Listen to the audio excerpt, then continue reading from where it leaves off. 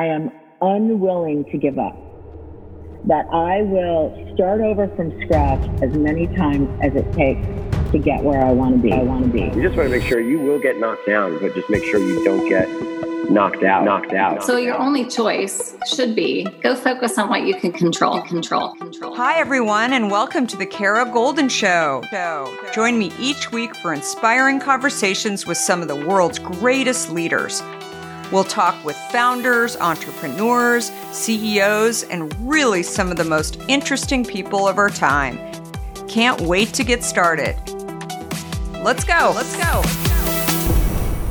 Hi, everyone. It's Kara Golden from The Kara Golden Show, and I am so thrilled to have my next guest here. We have Jake Anderson, who is the co-founder of FertilityIQ. And if you don't know what FertilityIQ is, you are going to be so inspired. He and his wife, Deborah, co-founded the company in 2015 after they had their own journey trying to figure out the whole fertility issue that exists in the world today. So after some fertility issues and miscarriages, they realized that reliable and unbiased resources and information is really tough to come by, and how complicated it could be for most people who are forced to go into this and take a closer look at it. So FertilityIQ was born to give people the data and the wisdom needed to help people make better decisions. And I'm super excited to have Jake on. We are friends as well. So if you hear us like going back and forth a little bit and it seems casual and natural, that's just because I think he's terrific. And I'm really inspired by what he and his wife, Deborah, have created. So welcome, Jake. Thank you. Pumped to be here, Kara. This is awesome. Super excited. So I've known each of you for a few years now. Like I said, I knew a little bit about what you guys were going through, but let's start at the beginning. I'd love for you to kind of share with everybody who aren't familiar with the company, but sort of like how this all came about. Yeah, that's great. So Deborah and I got married pretty young. I guess young for our generation. We were sort of, late 20s, early 30s. Both of us wanted a family. Both of us didn't want a family, immediately. And so what we had thought about doing was freezing embryos, not eggs, because we knew that we were going to use my sperm and that I was going to be the genetic parent. And so we started to go through the embryo freezing process sort of preventatively. And to our astonishment, we just weren't making high quality enough embryos, and came to the realization that we had a major fertility issue on our hands. We individually didn't have much life experience as people, let alone as a couple. And so the process was just agonizing for us. It welled up all sorts of issues: money, sex, kids, the things people fight about all the time. It came to the fore immediately, and it placed a lot of pressure on the relationship when we weren't really prepared to absorb it. And, for us, we sort of cascaded fertility clinic to clinic. We pretty much burned what little money we had in the process. And we just didn't know people who had been through the process. We ourselves were on the younger side and sort of a little sheepish to talk about it. And likewise, other people often don't necessarily want to go there. So for us, we had a lot of difficulty just getting good, rigorous information. And we were personally really thrashing in the process. And so the remit for us really was, can we get people the type of information and the quality of information we ourselves needed at the time? And so that's really where the need harks from. So, you could find a clinic, right? You could do a Google search and find it. But what was kind of the point that you felt like, is this the right place? Is it going to work? What was it that was kind of the stumper for you? That's a really wonderful question. I think as you matriculate your way through the process, all of it feels awful and unusual. You're getting asked very personal information, and the process can feel intrusive and invasive and expensive. So at no point are you settled and feeling, oh, this is natural. I am where I'm supposed to be. I think the point where we had started to realize we're really probably not at the right place for us was when we started to see clerical issues coming up, mistakes being made. We were starting to hear that some of the advice that we had been given, the data didn't support that it was necessarily the right information. For instance, they left Deborah's IUD in, and there's a lot of questions as to whether that was wise or not. So I think once we had one or two retrievals ultimately not culminate in embryos, we started to say, hey, this isn't this didn't feel good and the results haven't been great. And maybe it's time for us to look more broadly than we had supposed. We live in San Francisco, and, there are good clinics here. But that's the point where we began to say we need to hit the road. This is important enough and serious enough that we can't ring fence ourselves to the places that are necessarily just in our backyard, given our circumstances. So knowing you a little bit, you were probably doing spreadsheets around, what are the things that, we would like to know? How do clinics stack up and medical care? I remember when you and I sat down for coffee. You may not even remember this, but I was blown away by you telling me and how the price varied so much. And then you didn't even know if it was going to work, right? I mean, there was just a state to state, I should say, that it was so varied. Do you remember that conversation? I mean, what were some of the things like that were just shocking state to state? How often have you thought about learning a new language only to be stopped by that memory of yours from the last time you tried to learn a language when it didn't go so well? Okay, maybe it wasn't a language that you were interested in learning, or perhaps all those poorly written textbooks in your 6th grade class weren't that well written after all. I have a great tip for you. It's called Rosetta Stone. Rosetta Stone is the most trusted language learning program around, available on desktop or app, no matter where you choose to learn it or what platform you choose to learn on. Rosetta Stone works, and it truly immerses you in the language you choose to learn, quicker and easier than you ever imagined to. Maybe you're getting ready to travel abroad this summer and you want to learn a bit of Portuguese, let's say, before your trip. Rosetta Stone can help. I know this firsthand as I did just this before traveling to Portugal last year. I learned Portuguese through Rosetta Stone, and by doing so, I not only got a better grasp of the spoken language of Portugal, but it got me very excited for the trip itself before I went. They even have a true accent feature that gives you feedback on your pronunciation as you are learning too. They've got you covered. Rosetta Stone's trusted experts are the real deal. They've been helping people just like you for over 30 years. Helping millions of people to learn Spanish, French, Italian, German, Korean, Chinese, Japanese, Dutch, Arabic, Polish, and my favorite, Portuguese. The lessons are 5 to 10 minutes long and include practical exercises so that you can pick up the language naturally, first with words, then phrases, then sentences. No English translations either, so you really learn to speak, listen, and think in the language you are focused on, helping you get the long-term retention you are looking for. And who wouldn't want that? Don't put off learning that language. There's no better time than right now to get started. For a very limited time, the Kara Golden Show listeners can get Rosetta Stone's lifetime membership for 50% off. Visit rosettastone.com/today. That's 50% off, unlimited access to 25 language courses for the rest of your life. Redeem your 50% off at rosettastone.com/today today. In today's world, which I will admit can at times seem filled with too much of the wrong information, it's essential to find a good source that truly gets to the heart of what I want to know. I am super excited about our next sponsor, as I've been a big fan of their content for some time now. That sponsor is The Washington Post. Their depth on topics from business to tech isn't just impressive, it's essential reading for me. Whether I'm catching up on the latest tech trends or understanding how the day's news truly impacts my family, The Washington Post is my trusted source. Let's talk specifics. Their business and tech coverage, absolutely top-notch. Just imagine having the most insightful articles at your fingertips, including the unparalleled AI reporting from Drew Harwell or the pulse on tech and online culture from Taylor Lorenz. And the best part? You can listen to articles just like you listen to this podcast, making it perfect for your busy lifestyle.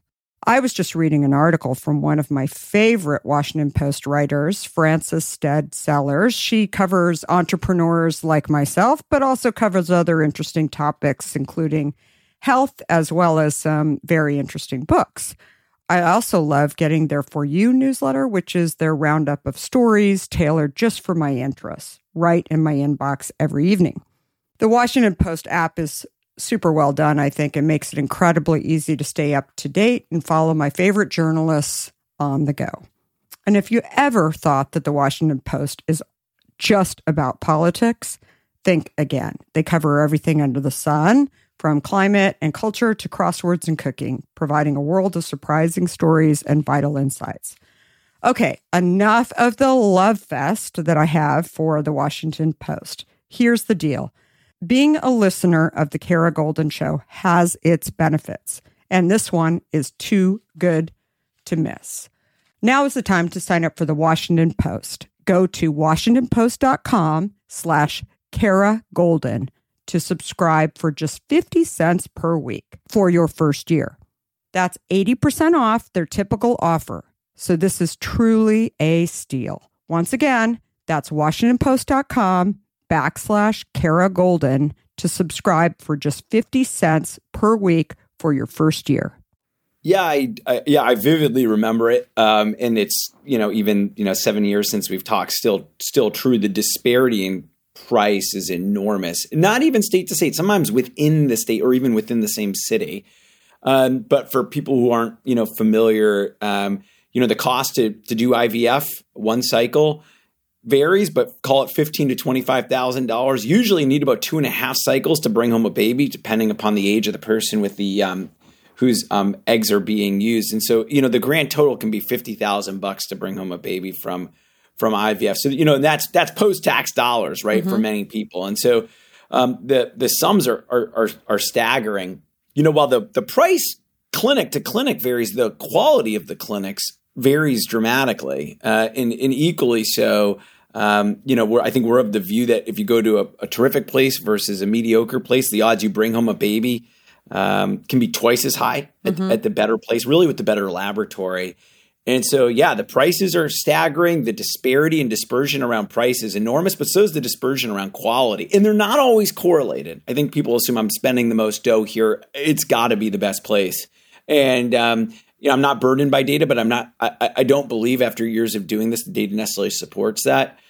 And usually price is the big governor for people. A lot of people have fertility challenges. They simply can't find the dough to make this happen. And so there's probably about half the people out there that could use treatment and benefit won't get it just because it's totally inaccessible for them. And will any insurance cover this? It varies. The reality is if you live in one of 7 states, including Illinois, New York, Massachusetts, Delaware, if you have your insurance through the insurance company, not through your employer, there's a good chance there's some coverage. And if you work at a large progressive employer, there's a good chance there's some coverage. But probably that's about 30% of the people that will try and get fertility treatment. The other 70% that could use it won't have really much in the way of assistance. Maybe some tests will be covered, some low-level treatments, oral medication, but for the vast preponderance of people, it's not covered. So you had worked in venture capital before. You were at Sequoia. Do you want to share a little bit more about what Deborah was doing? Yeah, so I was sweeping the floors at Sequoia. I was probably the most junior person they had there. I don't think I'm overstating that. I was really changing the toner. And Deborah at the time was an attorney at a large law firm. And for us, we had busy jobs. We had jobs where the pressure was immense. And just in life, things got to give sometimes. And I think both of us felt like we were having immense pressure trying to work on the marriage, preserve the marriage, build a family, and keep our jobs. Keep it, let alone succeed in it. And I just think there are periods where people realize something's going to give here. And I think that's a period a lot of people encounter as they build their family. It's excruciating. Yeah, no, absolutely. And especially if you're dealing with something as stressful as trying to figure out, how do we do this, right? Something that's so important as building a family, I can totally imagine. So you hadn't started a company, neither of you, obviously very smart, very capable people, but hadn't started a company together either. Were you nervous? Like, what if I fail I mean, what if this thing doesn't work? Is it just, I mean, this is going to be awful. I mean, how did you think about this? I would love to hear your thoughts on the subject too. So our therapist had pointed out that Deborah and I, we're sometimes at our best when we're working together, when there's a common thing and we both care and we're on the same page. And she had sort of suggested, this is a subject you both care about, and it would be interesting to see what you can do about it. And so sort of at her suggestion, we began to get to work on it. It's interesting. I think a lot of people think when couples try to build a business, it won't succeed. At Sequoia, we actually had a lot of success investing in founders that had a relationship. I believe that was the case with Cisco. I believe that was the case with House. I believe there's a lot of examples where it worked. It worked. Yeah. And so I'd sort of been positively predisposed. And listen, I mean, there's a lot to navigate in terms of making sure, one thing doesn't bleed into the other. But I think people forget about all the benefits. You don't really care who gets credit. You don't care about who gets what level of equity. That partner or spouse of yours, they understand if you need to do something for work. You understand if they need to do something for work, and they're not just being selfish with their career. And so I think it hangs together rather nicely. And I think from a personal perspective, you learn to have a newfound appreciation for what your partner's talents are. It used to be with Deborah and me, Deborah's talents were always on display in a zero-sum way. Like, she won the political argument. She figured out the quicker route home. And I always sometimes felt a little diminished when she was right. But when our backs are against the wall and it's us against the world, I'm like, thank God she has these talents because I don't, and we so need them. Yeah. And I think in many ways, the business has benefited. I think the relationships benefited from it. Nothing's perfect in life, but I think it's actually been a net positive. And I'd just be curious about your own reflections on that concept. Because obviously you and Theo, what you've done is Herculean. It's a hard business to be in. Yeah. And you're also raising kids and have a lot of demands. Well, it's funny because I never thought about working with him. I think he always kind of had this idea that I did something that he didn't really know how to do in terms of marketing and building a brand and storytelling and doing a lot of those things that he thought were hard. And so when I had this idea, he was really excited to be helpful with it. But it's interesting because I think as time has gone on and your kids are younger than ours, I think that the other thing that has sort of come out is that our family actually recognizes that we have each other's back, right? And we divide and conquer. And, there are times when the kids have needed him more than me and vice versa. And there's no discussion about it. Well, you did that last week and now I need to do this or whatever, or one of us has to travel and then the other one stays home, whatever. So it actually has really worked. And we still have to this day different skill sets, but I would say that we're able to jump in on, I can actually run a product at our plants and he's, I think, better at it, and he's more curious about it and enjoys it more, but it's not to say that I can't do it. And I think that the same is probably true for you guys. It's like, all aspects of the business and you just sort of divide and conquer on it. But it's something that a lot of people actually say. We heard it early on. We didn't hear it from Sequoia when we were pitching Sequoia, but it was something that a few different investment firms said to us. And today I would say that many people invest or don't invest based on sort of their own opinions, right? So maybe they are imagining I could never work with my spouse, right? And then they're like, there's no way that this is going to work. But I think it does work for some people, and I can totally imagine you and Deborah, it working for you guys. Yeah, it's worked. I do think it has worked. And there's just certain things where it's just very clear. One of us has just better instincts than the other person. And at some point, it just becomes obvious, that's a Deborah thing or that's a Jake thing. And we probably won't lose too much time debating who's going to get the final say if there's disagreement on it. And, it's a long time that hopefully we'll still be in business and hopefully, still be married. But, 8 to 10 years into both, I feel pretty good about the decision. I love it. So when people go to the Fertility IQ site, what is the key thing that I guess people can learn, but also people come there first for? Yeah, that's interesting. What people find are two things if they come to the site. They will be able to find courses on specific subjects, PCOS, endometriosis, IVF, using donor egg, really taught by the foremost expert in the field. These are really the division chiefs at Harvard, Stanford, Hopkins, Columbia, Yale, Northwestern, NYU. So you're getting expert opinion from people that are otherwise difficult to access. And so you and or a partner can watch the thing, have the same information, make a more harmonized decision, or at least have a more articulate discussion with whoever your provider may be the next day. So we have courses, and we've got about 40 to 60 of them. And then we have these courses in about 40 languages and for 40 different countries.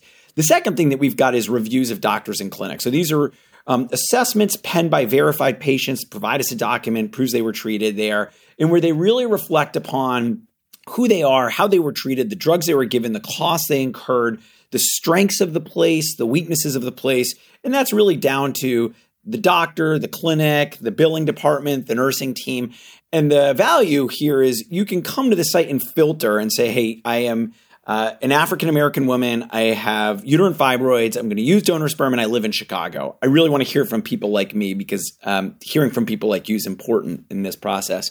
And then you're able to hear from people like you, their views on all the doctors and clinics. And then it's hopefully going to help you understand the strengths and the weaknesses of those places so you can make a decision on where to go, when to stay, when to move on. And in our field, there's a real offline failure. People don't talk about this stuff like they talk about a cardiologist or a dentist. Because there's so much shame sometimes and stigma. And so hopefully this really helps address an offline failure of where you're not able to get that level of detail and help from, your community like you otherwise would in a different, disease state. And how do doctors feel about this? That's really interesting. Nobody likes to be reviewed. I would hate to have somebody looking over my shoulder and provide a public assessment of how I did every day. I think for many clinicians at first, it was unsettling. Even if they thought 9 out of 10 patients really admire my work and think that I'm helpful, they're all very sensitive to the fact that our field has a lot of failure attached to it. IVF doesn't work a lot of times.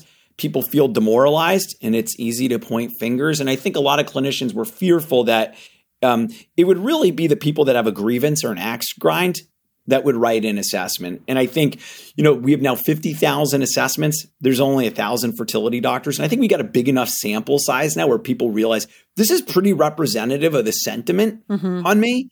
But that took us a long time. And so, for I think the first few years, people were nervous and wary.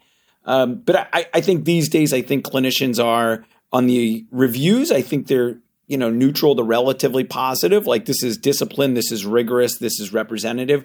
And on the courses, I think they're universally effusive. I think many of them think if I had all day to spend with this patient, this is the type of education I'd want to give them. But I have a waiting room full of patients. I don't have time to explain cellular biology. And so having them have access to this course so that when they come back, we can have a relevant discussion on the important things. I think many of them see that as really emancipating themselves and giving themselves more time to devote to patients on the things that they're really expert on. And so I think overall it's pretty positive now. So when did you know this was going to be a business that was going to stick? That you were also, you've talked about being bootstrapped and that you've made the decision not to go out and raise.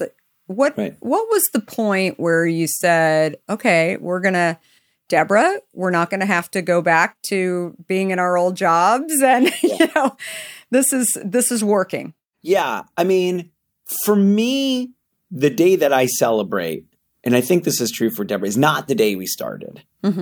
It's the day that we knew we were going to make it. It's the day that we knew that our baby was going to leave the NICU and was going to live. And I'm talking about the business. And for us, it's when we became cash flow positive, where it went from this is a thing and it may be on life support and we may have to beg people to subsidize it. We may have to beg customers to show up. We'll have to contort to whatever whim they have of what they think this should be, to being cash flow positive. into being financially sturdy. And at that point, we knew that we were going to be in control of our own destiny and we could do the things that we felt like were right for the business. And in my mind, that's the seminal date. That's the seminal moment. And life's very scary, I think, up until that moment. And one of the things that we've chosen to do is allow employers to pay us so their employees can access the offering. And that stabilized the business. We have a lot of Fortune 50 clients. They sign 3 to 5 year contracts. They're happy. They pay their bills on time. It allows us to build more products. It allows us to think about what we need to add and when. And I think that level of stability is just the difference between making it or not. And, we were a little delusional in the first 5 years. I think we just sort of assumed we built something great. We throw a party, people are going to show up and they're going to take out their credit card. This is expensive stuff. What we have is unique and they'll want to pay. And I'm relieved that we found a business model where we weren't subject to the vicissitudes of whether an end user just felt like paying that day. And so in my mind, that's the seminal moment. When we became cash flow positive and sturdy and healthy is the day I knew that this would endure. And until then, I think we were delusional in thinking it would just happen. So that's your main business model, is that through employers and getting, and is that how you get the word out primarily too? I mean, I would guess there's a word of mouth as well. But. Yeah. That's, people come to the site either because their employer covers all the cost or because, their doctors told them or they found it on Google. So our tributaries of who comes to the site, it's about 50% employees of clients and 50% kind of people off the street who've just heard from their doctor or their clinic or on Google. In our minds, we really have two masters to serve here. The end user is the primary person we're looking out for. If we don't do a good job serving them, it kind of doesn't matter what or who else. But at the same time, we have employers that care deeply about the subject, and we also need to serve those employers. They'll have ideas about courses that should be built. They'll have ideas about regions that are going to be really relevant. As an example, we have clients that had a presence in Russia. They're shutting down their Russian offices. Their employees were going to be in Armenia. And what did we have for employees in Yerevan in Armenian? And so, reacting to what our clients see as being pertinent is also immensely important to us. And often there's no separation between what the end user needs and what the employer needs, but sometimes there is. And having to think through sequencing is really important for us. Interesting. So you are available outside of the U.S. as well? That's a major focus of ours. I think one of the things that's astonishing in our field is how different these processes look. State to state in the U.S., but certainly country to country. So as an example, if you're a woman who wants to freeze her eggs in the U.S., you can do whatever you want. If you're going to do it in the U.K., you got 10 years to use the eggs. Otherwise, you can't. If you do it in Hong Kong, you can freeze your eggs, but you got to come back with a quote unquote husband's sperm. And if you do in China, you go to jail. So it's totally different what you can do in which country. And then, of course, the religious, the financial considerations, the legal considerations, they're really different. And so you've got to rebuild the offering for different regions and countries. It's been intellectually fascinating, but it's also immensely demanding. And it's something that, it's been a focus of ours for the last 3 to 5 years. And these days we serve as many people not in the U.S. as in the U.S. So as an entrepreneur, knowing what you know today, is there something you do over when you first started? I think the major thing where we didn't step in it, but we almost did, was not figuring out monetization earlier. I think, online businesses, community-based businesses, California, there's this ethos of we'd rather have you stay than pay. We're going to build a community, and at some point, somebody's going to ascribe a lot of value to it. And I think we were victims of some of that thinking. And we just sort of assumed if we have a great product and people show up, eventually we'll have a sturdy business. And I think we waited too long to really be sure around that. Now, ultimately, it ended up being okay. But when I look back in hindsight, what could have really screwed things up is I think if we had let that thinking prevail and go on for too long, we would have been surprised. I think the thing we did right, though, is realize we're not in a big market. It happens to a lot of people, but with our business model, the business can only be so big. Mm-hmm. We knew the business could only be so big. We were reluctant and decided not to take money because we knew we couldn't give people a big return, and we didn't want to mislead them and think that this was going to be bigger than it was. And as a result, we were very slow to spend money. We didn't take a salary for 7 years. I mean, that's 2 people in a family not taking a salary. It was really painful. And we hired very parsimoniously and only when it was clear that that role was needed. And so the thing that we did right around this was being very, very smart, I think, and reluctant to add expense. And that's the flip side of having been too timid to try and push monetization is we also, I think, in the back of our minds knew we got to be really careful with money here because we're not going to get it from elsewhere. Definitely. Has it taken longer than you thought? I think, it's been an odyssey. Yeah. I think that's my view, but my horizon is different. Mm-hmm. This is, even though we're based in SF and this is an online business, it's still a family business, like a tire shop or a dental office. Like this is something we want to build and run for the rest of our lives. And so even though it's taken a long time to get to this period, in my mind, it's still the end of the beginning. Mm-hmm. And so I'm not frustrated by the amount of time because I think we're really, this is a house of brick and one that we want to build for a long time. But I do think the adage of it's going to be 2 to 3 times longer, 2 to 3 times more expensive to get most stuff done. I think a lot of that would apply here. But I will say that once the business has become profitable, things happen faster. We're able to step on the gas and be decisive because we know we have the resources. And we know the people around us are committed to doing it. And so we can be a bit more decisive versus the early years where we had to agonize over every decision, even if it was apparent it was necessary. How do you feel when consumers are writing to you and telling you that I would imagine you get these emails like, thank you so much. You helped me figure out the black box and you don't even know these people, right? They're in Indiana right. or.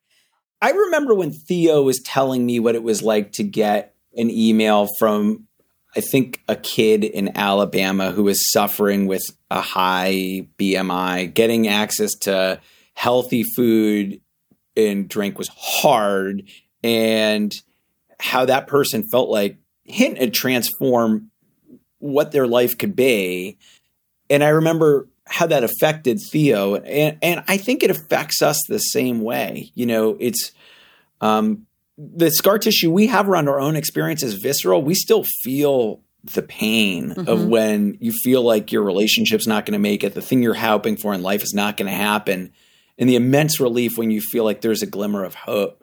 And so I think when people give us the signal that that's happening for them, we're overjoyed. And if they attribute any of it or part of it to us, we're ecstatic about it. I'm the type of person that thrives on what people say about me, which cuts both ways. I mean, it's devastating when people tell you didn't do your job, and it affects me deeply. And so I'm ecstatic when we get that feedback. I, to be honest, have tried to attenuate my own emotions around it because, when the feedback comes back differently, sometimes, there's rightfully a lot of soul searching, but we take the feedback to heart no matter what. And so I think we're better for it. And some days, we feel like we've done our job and this will be our legacy. And there are other days where, we feel like we've got more to do, and thank God the clock keeps going so we can keep improving things. Yeah. Well, I love what you're doing. And I think the fact that you're making things possible for many, many people, you can't solve all the problems for people, unfortunately, but you're definitely solving it for many. And when you're trying to really help people with a health issue, as I always say, that if you don't have your health, you have nothing. Doesn't matter how much money you have or any of those things. It's what your titles were, any of those things. It's like, there are things that are really hard for people. And if you can just give a few of those people a glimmer of hope, I think that's a really powerful thing and a great legacy to have. And I should mention you have 2 kids now, and which is so great. So I love it. Thank you. Having kids, there were people that said, once you get your kids, you're going to stop caring about this. You're going to start focusing on pre-K.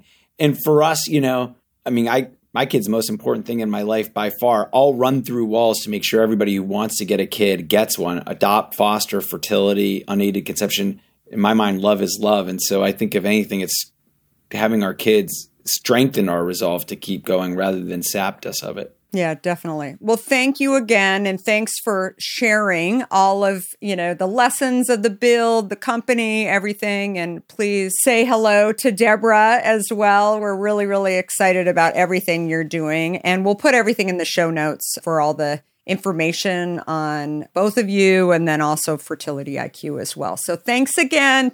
Thanks all for listening to this episode. We hope you enjoyed it. And I want to thank all of our guests and our sponsors. And finally, our listeners. Keep the great comments coming in. And one final plug. If you have not read or listened to my book, Undaunted, please do so. You will hear all about my journey, including founding, scaling, and building the company that I founded, Hint. We are here every Monday, Wednesday, and Friday. Thanks everyone for listening, and goodbye for now. Before we sign off, I want to talk to you about fear. People like to talk about fearless leaders, but achieving big goals isn't about fearlessness.